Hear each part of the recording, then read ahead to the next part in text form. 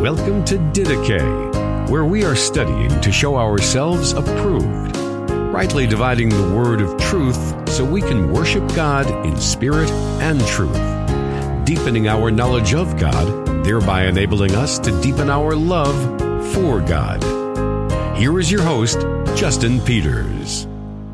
The Church says to every authoritarian government, there is a power and authority higher than you.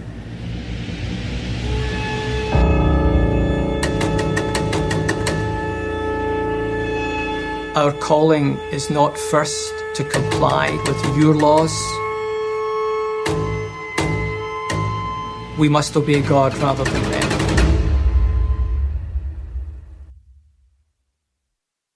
Welcome to the program, ladies and gentlemen. My name is Justin Peters. I hope that this finds you and your family doing well today. I want to thank you so much for joining me for this podcast. Today I had the privilege of interviewing John MacArthur, pastor of Grace Community Church, about the film The Essential Church. The Essential Church film details the struggles that Grace Community Church had with the restrictions coming from the local and state government dealing with the, let's call it Charlie Vector 19 season. I understand that there's some censorship going on YouTube, so I'll try to speak in code as much as possible. But Charlie Vector 19 and the restrictions that local, state governments, not only with Grace Community Church, but in many places around the country, as well in Canada. The film also interviews James Coates and Tim Stevens, two Canadian pastors who faced not only the threat of persecution, but they were actually arrested for simply opening their churches up in obedience to Hebrews 10:25, but in defiance against the restrictions that were coming down from the Canadian government. And so this is a very well done film, start to finish. I was very, very impressed with it. I went into it with high expectations, though those expectations were exceeded. Let me say that this film is not about Grace Community Church or John MacArthur, for that matter. I know a lot of the critics say, "Oh, this is just something to make Grace Community Church look good and put John MacArthur up on a pedestal and evangelical celebrity and all this." The only people who could say that are those who have not actually seen it. So please do go see it, because one of the things that really impressed me about the film is how transparent it was with the internal struggle amongst the elder board at Grace Community Church with how to respond to the Charlie Vector 19 season and the restrictions that were coming down from the California government. They were not a unified elder board in the early stages of this. Now, keep in mind that Grace Community Church has 40 elders, so it's a lot easier to get unanimity if you have only a few elders in a smaller church. But when you've got 40 different men, that's a heavier lift to get unanimity amongst that many. And they weren't unified. And it's a very transparent view into their own struggles with how to balance Acts chapter 5, we must obey God rather than man, and Romans chapter 13 as well, where Paul instructs us to be in subjection to the governing authority. So what is the right balance there?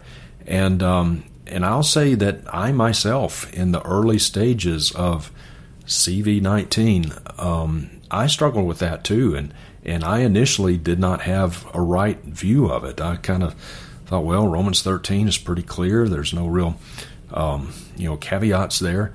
But by God's grace, came to a much better understanding, biblical understanding of how we are to truly look at Romans 13 and Acts chapter 5 and all that. And the film goes into this, and it's just it's a powerful testimony of the Lord's work, not only in the life of Grace Community Church, but Tim Stevens, James Coates, and those faithful churches. And let me also say many other churches out there. I know that we're not in the headlines, but nonetheless they did the right thing as well. And so it's this is not a film that makes much of one particular church or one particular man. It's a film that makes much of Christ, and I think you will see that. I do encourage you to go see it. The second part of this interview, I interview Shannon Halliday. He is the writer-director of the Essential Church film, and I will put the timestamps down below in the description so you can navigate this interview a little bit more quickly and jump around as you wish. So ask him some more questions and shed further light on this. The film is just so well done. The writing, the storyline, and even special effects. I wasn't expecting special effects, but it's just absolutely superb. So please do go see it. All the pertinent links down below in the description where you can get more information, where you can find theaters near you that are showing it. You can put in your zip code and advertise this film on your social media accounts, Instagram, Twitter, Facebook, all that kind of fun stuff. Advertise it, get it out there. The more the word is out there, the more people go to see it, the more theaters will open up and show it. And so I think by God's grace, this will be a tremendous resource, a tremendous encouragement, and even a really good, powerful lesson in church history. There's just a lot in this film, so I can't say enough good things about it. So all the timestamps, all the links to everything that you need down below in the description. Okay, dear ones, without any further delay, here's my interview with John MacArthur. Well, John, brother, thank you so very much for coming on to my program. It's an honor to have you on my YouTube channel. So thank you so much. How are you today? Well, I'm doing fine, and I'm honored to have a conversation with you. You're a dear friend, so thank you for the privilege. Absolutely. Absolutely. My pleasure. Well, John, I want to talk to you about the film. It was a special privilege of mine just a few nights ago, this past Thursday night, to sit in a movie theater with you. There's a lot of things that I never thought that I would do in my life. Flying on the space shuttle would be one of those, and sitting in a movie theater with you watching a film together is another one. But it was a special time. John, tell us a little bit about the film. How did this come about, and what was the motivation behind it? Well, we went through the pandemic, as everybody knows, kind of in the public eye, because we said no, we're not going to comply. We're not going to follow the lockdowns. We're not going to follow the masks and the distancing and the whatever else onerous things they put on us, because we're the church. And our head is the Lord Jesus Christ, and not Gavin Newsom, and not the health department of LA and all those powers. So that's how the story began. And it went on for a couple of years. And the end of it was so amazing and remarkable, because we won our case after suing the government. We won the case. And the result of the winning of the case was that the government had to pay $3.5 million in all the legal fees. And they had to give us a permanent injunction against any time in the future that no government authority or office can come against Grace Community Church. And you ask, well, why would they give you that? If they wanted to shut you down, if they were fining you and threatening prison and threatening to take away your property, why would they all of a sudden pay all the fees and give you that permanent protection? And the answer was because toward the end, we said we want a trial, and we want to bring the health officials and the county supervisors in for legal deposition. And that's perjury if you lie. And we're going to ask them the truth about COVID. And when we declared that we wanted a trial and we were going to ask them the questions about COVID, 24 hours later, they paid all the fees and gave us the permanent injunction. The one thing they feared most was the truth. Yeah, right. So that's the story. And it just felt in my own heart like this was so unusual a situation, to come up against the government. And in the end, the Lord vindicated us, that I wanted to document the story. It's not about me. It's not about Grace Church. It's much bigger than that. And I didn't want to wait 5 years down the road for somebody to write about this and spin it a different way. I wanted a documentary that says this is exactly what happened and this is how you have to understand it. And so that people would be encouraged in the future when this stuff comes back again, because I don't think they're done trying to deal with Christianity and this culture that is so debased and wicked. So I was hopeful, number one, that it would put some courage in the church for the future to see what God did when we were faithful. And secondly, I actually want to make some people feel guilty for shutting down the church and missing the opportunity to see the hand of God. I was actually going to ask you about that because I saw your clip. Someone posted it, and it. I wanted to produce something that would show how the Lord blesses those who are faithful, for the purpose of the future. I wanted some pastors and leaders to see this and feel guilty. Yeah, so can you flesh that out a little bit more for us when you say you hope that it makes some pastors feel guilty? What's your heart behind that? Well, if you just shut your church down, what are you saying? You're saying in a sense, Christ is not the head of the church. Right. We've been told to shut this thing down, and you say, well, there was an illness. What do you want me to do?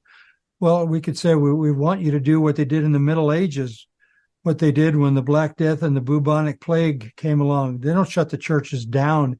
If ever there's a time to open church wide, it's then. I mean, this isn't just we want to sing our songs. This is people in hospitals dying and no one can visit them. Right. No one can visit them. We had conversations with people who said, my brother's dying. Can you go visit him and help give him the gospel? Or my mother's dying, or my parents are older. They're at home. They have not committed themselves to Christ. Can you visit them? I couldn't get into hospitals to minister to dying people in our church congregation. One particular wife on her deathbed, I finally broke through the thing to get to her with my wife, Patricia. So this is the time for the church to step up. So that's where you have to start. Once you realize that this is not the Black Death like in the Middle Ages. It should have been a much easier, response to say, hey, we're just going to be the church. When you realize they were lying to you about the danger, this was way, way overstated as to the mortality rate. Yes. The churches should have run fast to open up. This is about the conviction of what the church is in the world. Just a footnote to that. The LAPD police in Los Angeles started coming back to our church even before the congregation did. What does that signify? Well, two things happened. One, they were being mercilessly brutalized in the BLM riots and all the defunding the police. And they started coming to Grace Church in groups and their families. This was nothing they feared. This was something they desperately needed and wanted. And we had time and time again conversations with the leadership of the police department. So, I was aware that they knew that this was not what people were told it was. Yeah. And the other thing that happened was we realized that if we are unfaithful in a sort of a minor test like this, we wouldn't be ready for the big one. Somebody said to me, well, this is like a 1 on a 1 to 10 scale. But why don't you wait for the big one? And my response was, look, if something comes against the church, we resist. We don't choose this battle because it's a 3 or a 4 or a 5 on a 1 to 10. If you assault the Church of Christ, we fight back. I mean, we defend the church at every level. And so this is the message we want to convey in the documentary. Be strong, be faithful, and God will vindicate himself. as he always does with his faithful people. Right. Because once the government realizes it can take some freedoms away, I mean, it's a slippery slope. It may be, a little here, a little there initially, but the government, the pattern is always to take more and more freedom and encroach further and further upon the church. So it may be Let me illustrate that for you. They came to us and they said, we refuse to do anything. We refuse to any of the demands because this is a First Amendment situation. And right. we have freedom by the Constitution. So they said, would you at least do masks? No. Mm-hmm. Would you at least social distance? No. Would you have one entrance? No. Would you separate people in the auditorium? No. Would you have this number and no more? No. We kept saying no, necessarily because I kept saying no, because if I ever said yes, yeah, we'll do masks because you told us we have just given up our First Amendment protection. We've let the camel's nose in the tent. Yes. And in a lawsuit, the first place that they would have gone in a courtroom would have been, well, they did this when we told them to do it. So this isn't as strong a conviction as they're laying claim to. And I think Christians are going to have to understand this. I mean, this is the future. This is the future. This culture is so wicked, so base, so corrupt, so godless, so hateful of the Bible. Yes. We're going to be the problem all the way into the future. And they're going to have to silence us somewhere. They're going to try to do that. So this is a sort of maybe a minor test for what is coming. And our hope is that the documentary is going to strengthen people to take the stand and see the hand of the Lord. Indeed. Indeed. John, of course, obviously, Grace Community Church and other churches like it that also opened up in defiance of the government restrictions and lockdowns, you face criticism from that end. You're killing people. You don't care about, elderly and all that kind of stuff. You're not loving your neighbor. But interestingly, there's been some criticism from kind of the other side of the theological and ecclesiological aisle, if you will, saying that Grace Community Church should have never shut down, not even for a week.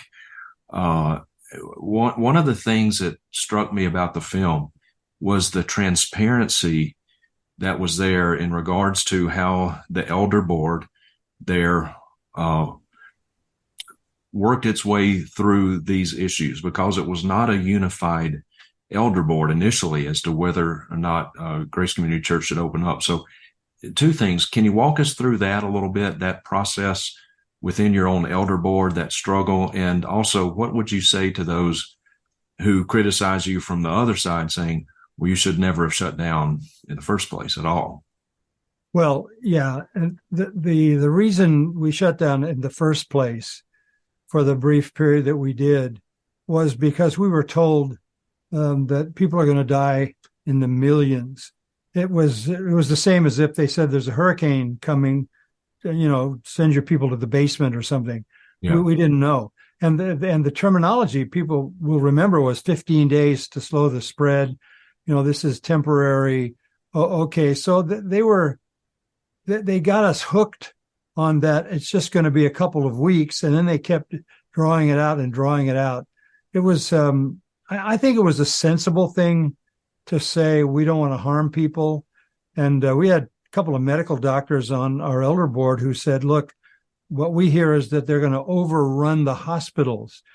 And there's going to be such a mass of people who are ill with this COVID that the hospitals aren't going to be able to absorb them. And that would be a disaster.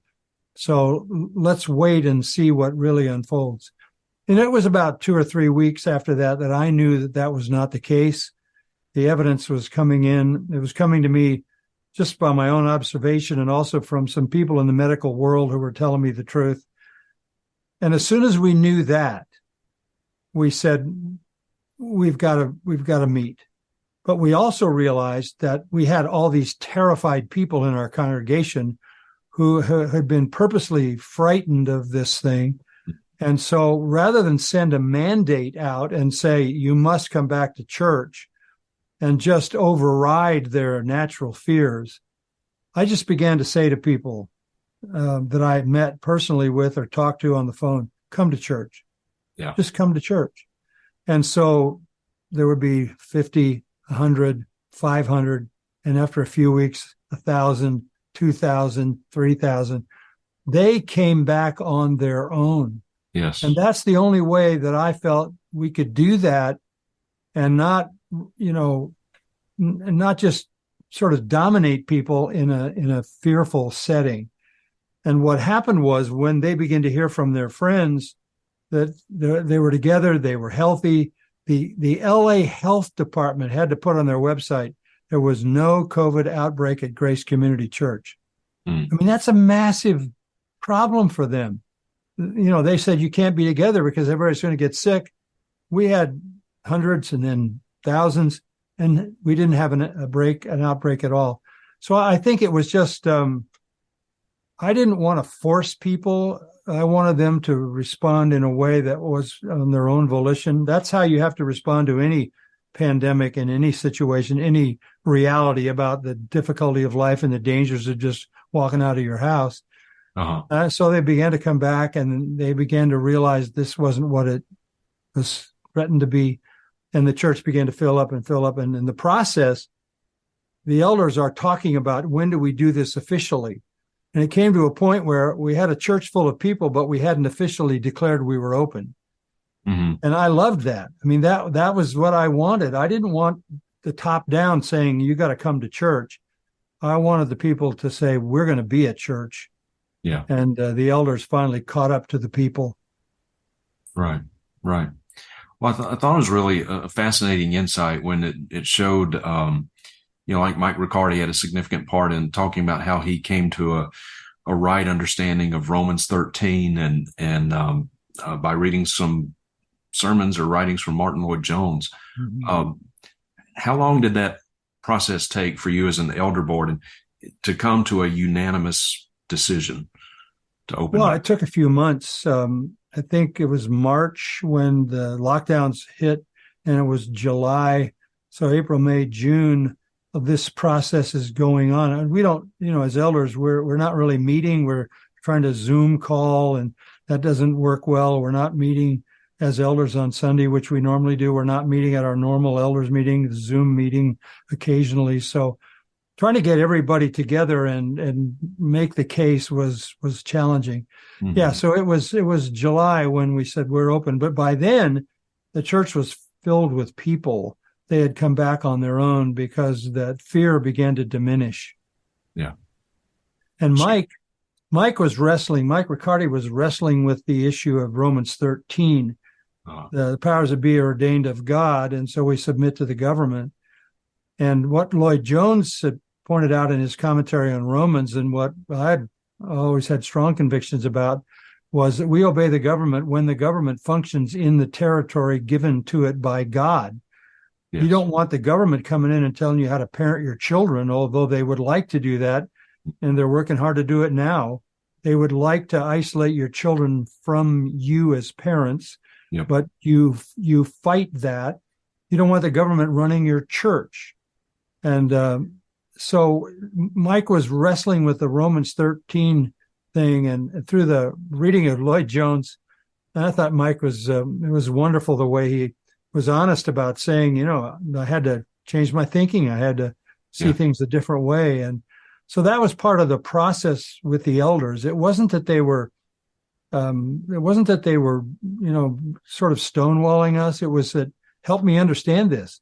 You had a medical doctor who was saying, help me understand this if this is going to be what they say it is. And you have a theologian like Mike saying, okay, help me with Romans 13. And that process went on for a couple of months, and everybody was satisfied at one point, and we all just said, this is it. We're opening up unanimously. Yeah.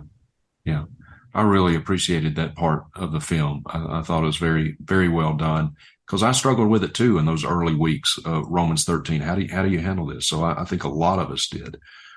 One of the things that I really appreciated, another one about the film, John, was striking parallels between what Grace Community Church and James Coates and Tim Stevens and other pastors all over the place faced as far as persecution and threats from the government, and what the Scottish Covenanters faced back in the late 1600s. Can you talk to us a little bit about the importance of church history and the emphasis of church history in this film? Yeah, through the years, of course, I'm a lover of church history, so I dipped back into church history all the time through the preaching of Scripture, and I always want to connect people with history because, you know, one of the dangers in the church today is that people think the church is some cultural phenomenon invented for the moment, for now. There's a disdain for tradition. There's a disdain for history. Yeah. You know, you see an ad for a church that says, we don't have an organ. You know, we don't sing old hymns. This is not your grandma's church. And this idea that it has to become some kind of contemporary event that looks like it was invented last week. So I'm always trying to connect the church with its magnificent history and the hand of God through that history. So I referred through the years to the Covenanters, and the similar situation was the King of England was demanding control over the Church of Scotland, and essentially said, "Look, you use this prayer book that I authorize, or you're gonna be in trouble."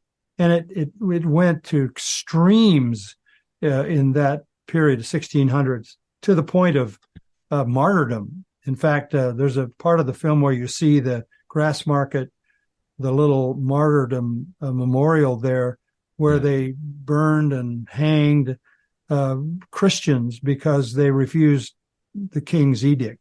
Yes. So that was a time in church history, and there are many other times. There are even Christians now that are losing their lives in India, Pakistan, because they're bold for Christ. Right. But that part of history was a reminder that the church is always going to be the target of the enemy, and we may be inconvenienced. We may have to take a stand, and there might be a price to pay. But we haven't been hanged yet. We haven't been burned at the stake.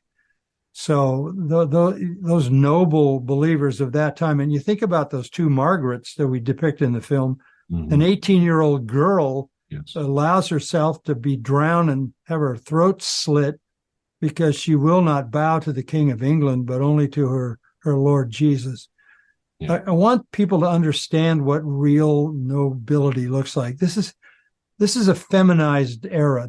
Even the church is feminized much of the time. It doesn't have the manliness, the fortitude. Christians don't act like men, as Paul says in 1 Corinthians. So I think that helped the viewer of the film understand that this is a very tiny little piece of church history, but there's a bigger picture. This is not rare. This is not new. This is not different. This is what we should expect. In our country, we've had a reprieve from that for a few hundred years, but I think that's over. And I think every way they can, they're coming for us. And we wanted the film to help strengthen Christians by seeing the hand of God in this and trusting it in the future. Amen. Amen. Well, I believe it will certainly do that. I had high expectations coming into the film, but those expectations were far exceeded. It was just so well done, start to finish. So well done. The gospel was in there.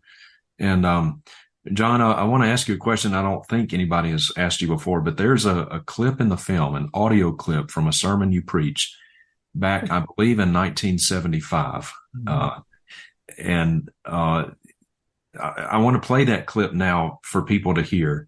And so, and then I want to ask you a couple of questions on the other side of it. So let's listen to this short clip from a sermon that John preached back in 1975.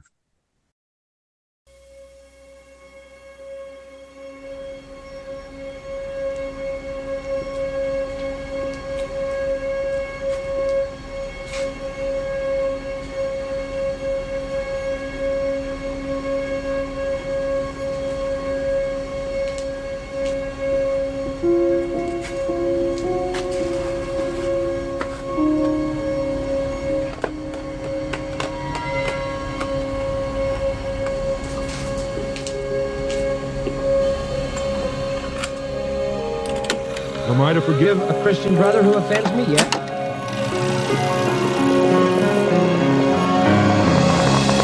Now, I want to give a footnote that will help you, because there may be times when you will go to court. But the issue would be this, that wherever the Word of God or the work of God is at stake, I have the right to claim my legal privileges. If, for example, some ordinance came along and tried to close down Grace Community Church, would we say, oh, it's all right, we forgive you, we'll all go home and just forget the work of God? Not on your life. We'd be down there with every sort of legal thing you can imagine, trying to prove that we had the right to exist. It's a matter of protecting the privileges that God has given us for the proclamation of His Word. When did you come to the decision that you were okay with suing the government? How far back do you want to go?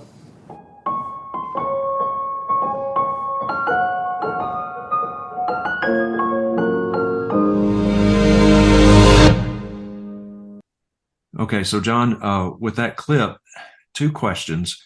One, when all this began to unfold in 2020, did you remember that sermon and those words in that sermon? Did you remember that? Did that come to your mind? And number two, that clip from you in 1975 is by far the most prophetic statement that I have ever heard. It far exceeds any prophetic prowess from any modern charismatic prophet that I've ever heard. You put them in the shade, prophetically speaking. Given the eerie prophetic nature of what you said almost 50 years ago, has it made you at all rethink your theology on cessationism? No, not at all.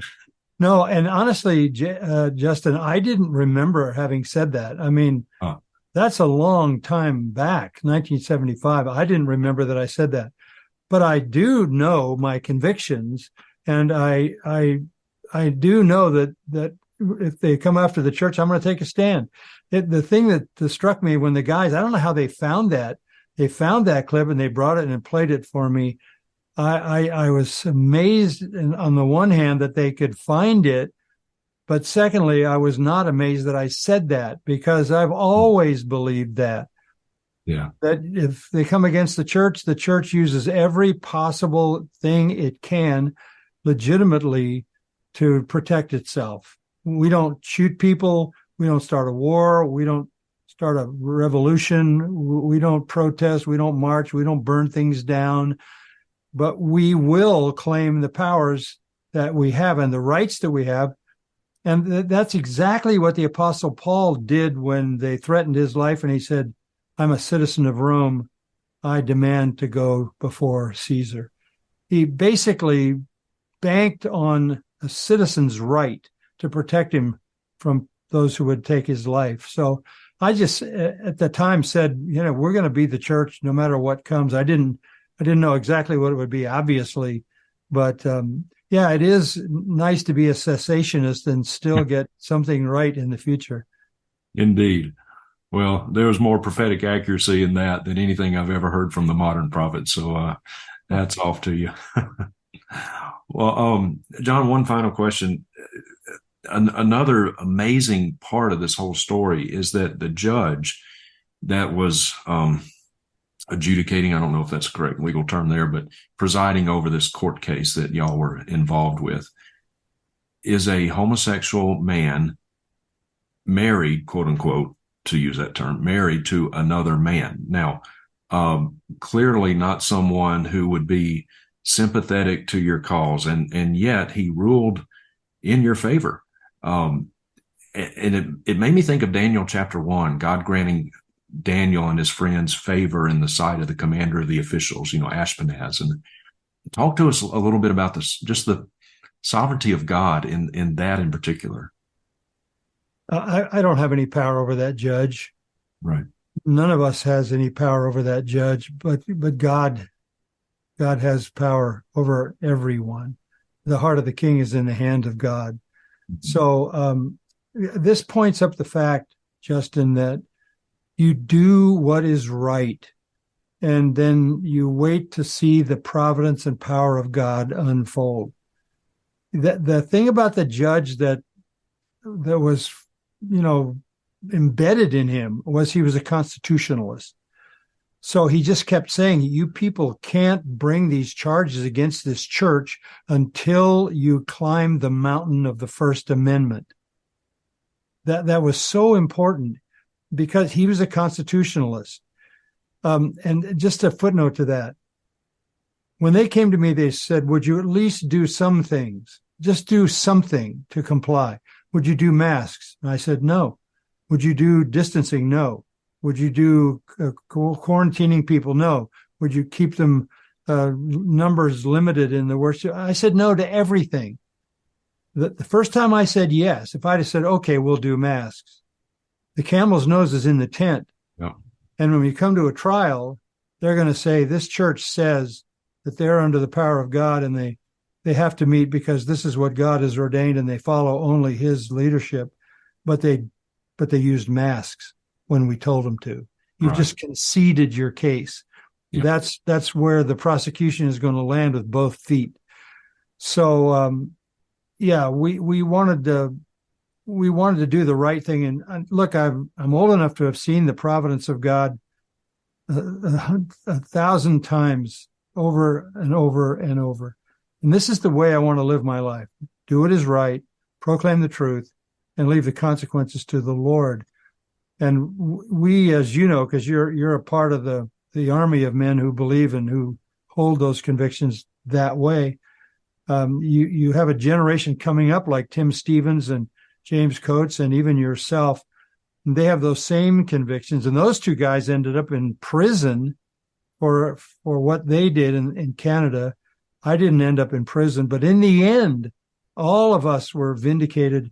And all the churches that we are pastoring had a kind of an explosion of spiritual response and people pouring in. So I never calculate how can I influence a judge? How can I use some kind of carnal weapon? I just want to do what is right, preach what is right, and see what God's hand will unfold. Amazing testimony to the sovereignty of God. Certainly is. Well, John, thank you so very much for your time. You've been so generous. And any final words and what can people do to promote this film and get it in more theaters? I understand the number of theaters is increasing, but we want to see that number go up and up. What can we do to promote this? Well, there's the website, theessentialchurchmovie.com. Go to that, link it up with your friends and spread it around. There's a listing there of the theaters, and hundreds more are joining all through today even. So the number of places where you're going to be able to see it are expanding. And this is an amazing thing to me because, this is a film with the gospel. Yes. Straight gospel is unfolded in this.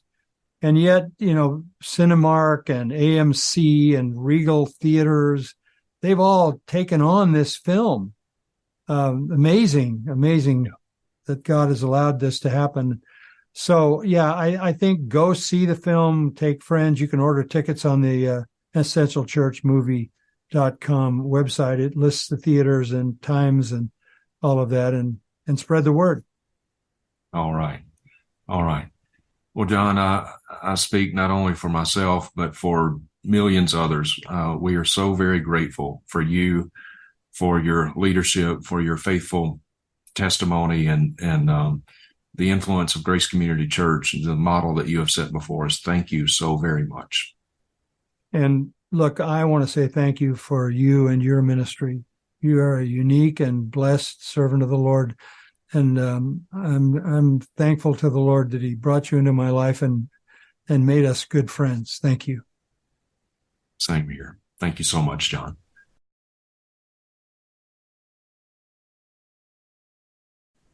Okay, dear ones. Well, this is part 2 of my interview. First, of course, with John MacArthur, and now it's my privilege to interview Shannon Halliday, and he is the writer-director of the Essential Church film. So, Shannon, brother, thank you so much for joining us. How are you? I'm doing great. Thanks for having me on. I appreciate it. Absolutely. This is our second time to do an interview. The first one was a few months ago, so it's been a while, and So I was there with you the other night, this past Thursday night, in the screening of the film. And I tell you, Shannon, I told this to John, that I went in with high expectations, but those expectations were exceeded. And I mean that. It was just so well done. Everything from the writing, the progression of the story, the gospel is in the film, which I was very, very grateful of. And even the special effects. I wasn't expecting special effects in this film, but the way that was done was just so superb. So, yeah, what's your feedback been thus far from folks who have seen it? Yeah, it's been overwhelming, to be honest with you. You know, when you do something like this, especially when you don't really have a marketing budget, which we don't have advertising money to like put that out there and do what Sound of Freedom is doing. Like every time I pick up my phone, Sound of Freedom's in my feed. We don't have the money to do that. That takes a lot of money. So you're relying on word of mouth. And I'm actually seeing that happen. And it's kind of crazy, honestly. I'll be on Facebook or Instagram or Twitter, especially Facebook. I was just going through the thread last night and seeing the responses, because we showed this movie to close to 200 churches around the world, screened it at the same time we were screening it, which is really fascinating feeling that God in his mercy and kindness had me to be a part of something that was the global church was taking a part in that moment.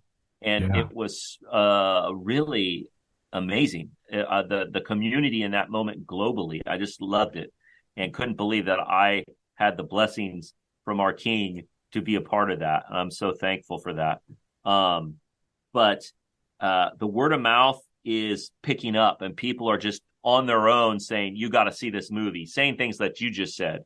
You know, I didn't think it was going to be as good as it was. It's actually really good. This is actually a movie, and it's good. And you want to, your eyes are glued to the screen and you're watching it, and the story progresses, and everything you dream of as a filmmaker to try to accomplish. You know, I'm sure there's going to be folks out there that can pick it apart at some points, you know, that maybe don't like it. But for the most part, you know, people are really talking about it, and the reviews have been great, and word of mouth is spreading, and I'm seeing that happen in social media, and it's awesome.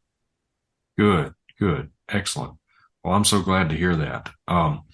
Yeah, it was just so well done. And I was telling John right at the end of the filming the other night, I never dreamed I would be in a movie theater with John MacArthur. It's kind of surreal. But anyway, I said, you know, John, I really have a kind of an inherent distrust and dislike for the Christian filmmaking genre in general. When I think of like some of the ones that have made it out onto the big screen, you know, those kind of movies, and because they're not only are they not real well done, but the main thing is the theology is just so bad. The theology is so bad in most of these films, but not so with, you know, you've got some notable exceptions. You've got American Gospel, those films. The cessationist film that's coming up, Lord willing, here shortly, but also this one. And so I think those three films are truly Christian films that I can recommend to anyone without any reservation at all. I want to ask you, Shannon, a couple of questions that I think John is just honestly too humble to answer, and I didn't want to put him on the spot. So would like to hear from you. How did this film come about? And was this something that John proposed to you? Did he come up and say, hey, let's make a film? What's the genesis of The Essential Church? Yeah, you know, I think there were two things happening at the same time, because as I hear Pastor John talk about it, there's things that I'm learning as well, that this was on his mind. And there was even a moment during the lockdowns, and we were open, and he told everybody, why aren't we filming this? We need to start filming this. We need to be filming the tents. We need to be filming Sundays. We need to be filming what's going on. We need to make sure that this is recorded, because we're going to use this for something, I'm sure, but we need this. And so right away, people started filming, and I was able to use some of that B-roll as well. So it was definitely on his mind, and I think it's something he deep down wanted. So then when somebody else, me and Jacob, Hoffman, who's the producer, present this idea to him, and I put together a pitch, and we talk about the story. He's then, I think we're already on the same page. I think that's why it was greenlit the way it was. And you know what? After he greenlit it, he had to exercise a certain degree of faith because, I don't know if he really knew me super well or what I could do or not do. And he just trusted. And you could just see the man trusting the providence of God. And he didn't micromanage me at all. What I pitched to him, he said, that sounds good. Go do that. And then, he didn't see anything I did until, when we finally had the final cut. And I said, here it is. What do you think? So I think it was happening on a couple levels. He was already thinking about it, and then we were thinking about it, and then it converged, and then it happened. Yeah. Wow. And, one of the things I took away from this is that contrary to what I see from the usual critics of John MacArthur and Grace Community Church, this was not a rah-rah film for Grace Community Church. This was not something that, tried to put John up on a pedestal or anything like that. Can you speak to that aspect of the film? Yeah. Right off the bat, I wanted to make sure that was clear, because I think most people, even maybe some people at Grace Church, I've been there a while. I understand how it works. I know what an elder-ruled church is. Yeah. And we have 40 elders, and it's not John just making whatever decisions he wants to make. Sure. I mean, of course, he's our senior pastor, and he's been there a long time, and he's earned our ear. He's right. earned our trust in that degree. So he has a lot of influence. But look, the elder board disagreed with him when he wanted to open up right away. Yeah. And he did not run roughshod over them. He did not throw his chest around. That's not how he rolls. And he knows that, God's sovereign over this. He recognizes that right away. And then he's going to say, okay, well, this is going to be a process, and let's see what the Lord does. Mm-hmm. And that's how we function at Grace Church. That's how our elders function. We have a principle of unanimity. They have to be unanimous. And sometimes they're not, which means they have to work through that biblically and convince one another. And that's part of this film. And I wanted to be a part of the film so that those who think that John MacArthur is this, I don't know, sometimes I think they think of the church as a temple or a pyramid rather. And at the top is John MacArthur, then the rest of the elders, then us. And that's not what it is. Right. Right. So it's Christ at the top. And we have qualified elders who are submitting to the word of God. And if they don't, then they're not going to be there. Right. The other elders will ask them to move on. So we have qualified elders, and we have 40 of them. That's a lot. Yes. We have 7,000 to 10,000 people at our church on a Sunday. So there's lots of shepherding that goes on in our church. And that's a massive amount of that's a massive amount of people to become unanimous. And it was not an easy process. I'll hear on Twitter occasionally, like, certain churches be like, well, we never shut down. And and the government, I'm like, but you have like 10 people in your church. I don't think anybody knew that you were even open. We're a little bit different in our size, and we have a target on us. So, and you had like 2 elders to convince, and we have 40. Right. So it's a little different context, and you have to understand God's sovereignty in that and go with it and stay true to the Bible and see what the Lord does. And that's what our church did. Yeah. I'm so glad you brought that up, because that is not to be missed. I've heard the same criticism you have from people, and I even brought this up with John in the interview, people from more of our side of the theological aisle and ecclesiological aisle, who agree with the church's opening up in defiance of the government, but they still say, well, Grace Community Church can't toot its horn in this because, they did shut down and our church never did. And, there's criticism from our side of the aisle, if you will, to Grace Community Church too. But you're exactly right. And it's not to demean at all small churches out there, and because there's many of them that are good, faithful churches, but you guys have a huge target on your back. Right. Yeah. Yeah. And this didn't make the film, but there's the part that did make the film is John talks about the hurricane, and you say we shouldn't shut down at all, and he says it was like a hurricane. If a hurricane was coming into Florida, right, and it's going to hit Sunday and everybody's going to die, you're going to head out of the state. So it's similar to that. He also gave another example. I chose the hurricane to put that in the film, but another example that came close second that almost made the film was, he said, if I was on the train tracks with a bunch of friends and somebody came up to me and said, a train's coming, and he's playing on the train tracks. A train's going to come any minute now. You need to get off the tracks. Well, he's going to get off the tracks, and he's going to tell those people to get off the tracks. And if the train doesn't come, well, he still did the right thing. He got off the tracks because, and then when he sees that the train's not coming, he's like, okay, well, this isn't what they said it was. This isn't what that guy said it was. The train's not coming. So we need to understand that and move accordingly from there. So I think he did the right thing initially for those first 2 weeks to heed the warning. We weren't giving ownership of the church to anybody, but we were heeding a warning that was given to us. And they were unanimous in that. The problem was, and this is why the film's interesting, in my opinion, especially the part of Grace Church, the problem is now that they were unanimous to close or to heed the warning, to be unanimous to get open back up, well, that's another cup of tea.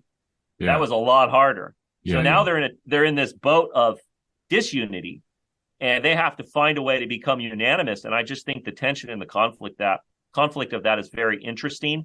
And I think that most people aren't expecting that to be in the film, and it actually is. And I think they'll find it very interesting. Yeah, I mean, that absolutely. The film is so transparent, contrary to what a lot of people would think and have said, coming from people who haven't seen the film. Oh, Grace Community Church is just lifting itself up and, making it look like, this perfect church that never does anything wrong. No, the film is amazingly transparent with the struggles that the elders were having as they were coming to grips with, what do we do here? How do we interpret Romans 13? What do we do with that? And it was very transparent. And I was very appreciative and encouraged by that. Oh, that's fantastic. Yeah, that was our goal. And I'm glad people are recognizing that, and I hope they're blessed by it. Yeah, indeed. Well, Shannon, the film is going up against some pretty big movies right now. Barbie and Oppenheimer. So how do you kind of break out of that the fog of these big films that are out, which, by the way, no Christian should go to see Oppenheimer from what I've read in the film. But at any rate, I digress. But how do you, as a filmmaker, how do you get your voice heard above the cacophony of all the other stuff that's getting all the attention and headlines? Yeah, that's an interesting conundrum. I don't know what's going to happen. I mean, that's why I'm doing shows like this right now. I'm just going on every social media podcast that will take me on, and I'm talking about the film because we don't have the budget to advertise, like I was saying. So, word of mouth is key, and this is how we get word of mouth going. But I think that if it does get out to folks, they're going to be interested. If they learn about this film in their community, I think they're going to be interested in it. And I don't think there's anything that's like it that's out right now. And I don't think there's anything that has come out that's similar to it. As far concerning the church's point of view on it's unique. Nothing that I've seen documentaries on the lockdown tell this part of the story. Yeah. They tend to move only in the data area, and it tends to be very scientific. And we do have that as part of our documentary for sure, because you can't ignore the data. And there was some scientific blunders or lies that were given to us by our authorities.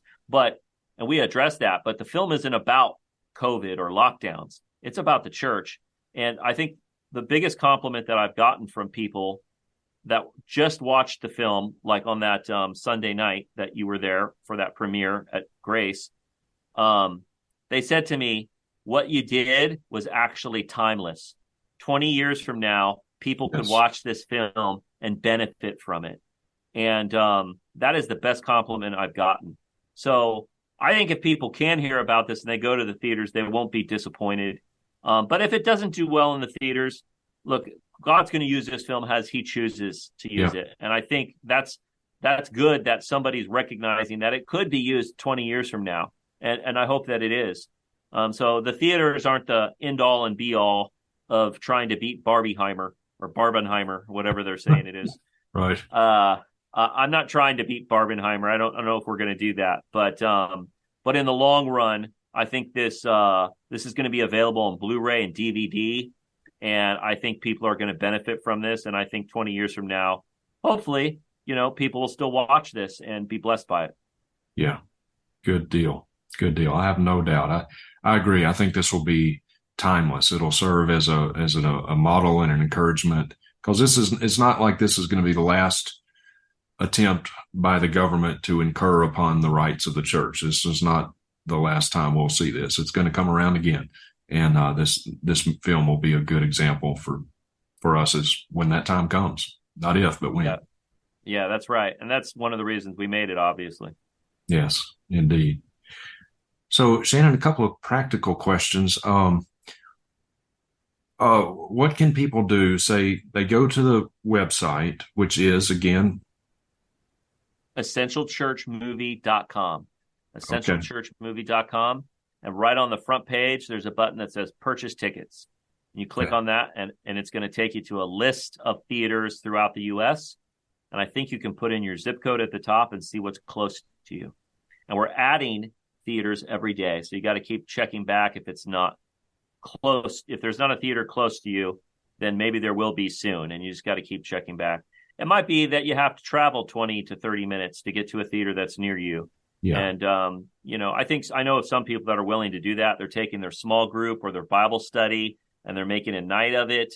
So it could be a really fun night for certain church community groups to do that.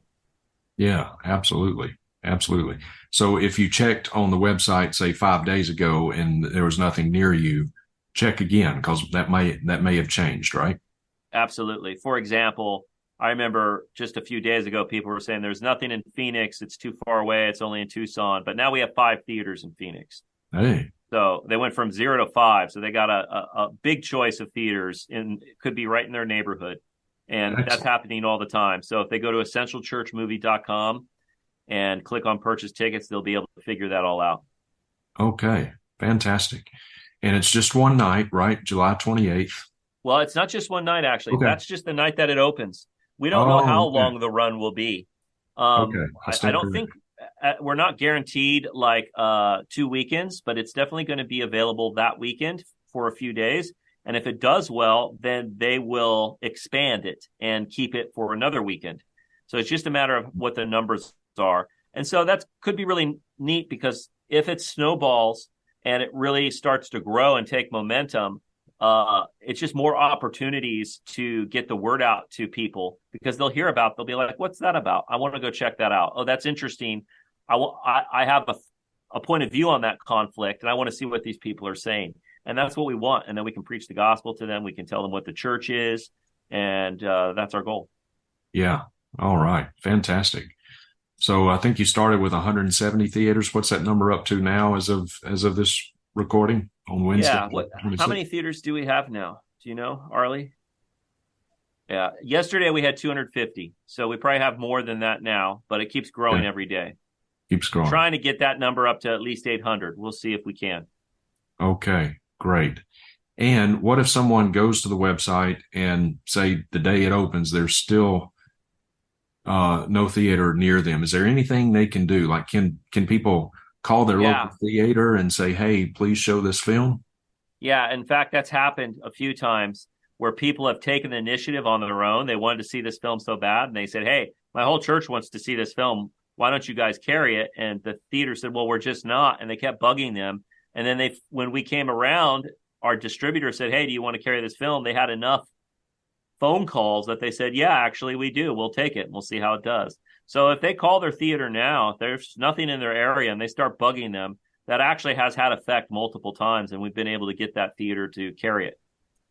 Okay. Good deal. All right. Well, Shannon, thank you so much. I want to extend my personal appreciation, Kathy's appreciation. She saw the film too. And there's times it's a tearjerker. I mean, it's a very moving, very well done film. So thank you to you. Thank you to the entire team there at Grace Productions. We really appreciate the work that y'all have done. Yeah, thank you for having me on. And yeah, we do have a great team here. The Lord's brought together a lot of creative people to collaborate and make this thing, and they've done an excellent job and worked long hours. And yeah, it's not a film is not made just by me. It's me and an army of people. So yes, that's right. We're blessed to have them. Yes, absolutely. Okay. All right, dear ones. Well, thank you very much for joining me. I hope that this has been an encouragement to you, and all of the pertinent information, the links and everything down below there in the description, movie website and all that stuff, and how you can promote it. Please do promote it on your Facebook, Twitter, Instagram, whatever. Promote it. The more the word gets out, the more theaters will pick this up, all for the glory of God. Okay. Until our next time together, may the grace of our Lord Jesus Christ, the love of God, and the fellowship of His Holy Spirit be with you all. Thank you for listening to Didache. We hope that you were encouraged and edified by what you just heard. If you have a question or comment for Justin, are interested in more teaching resources, or would like to have him come and preach at your church or conference, you may contact him at justinpeters.org.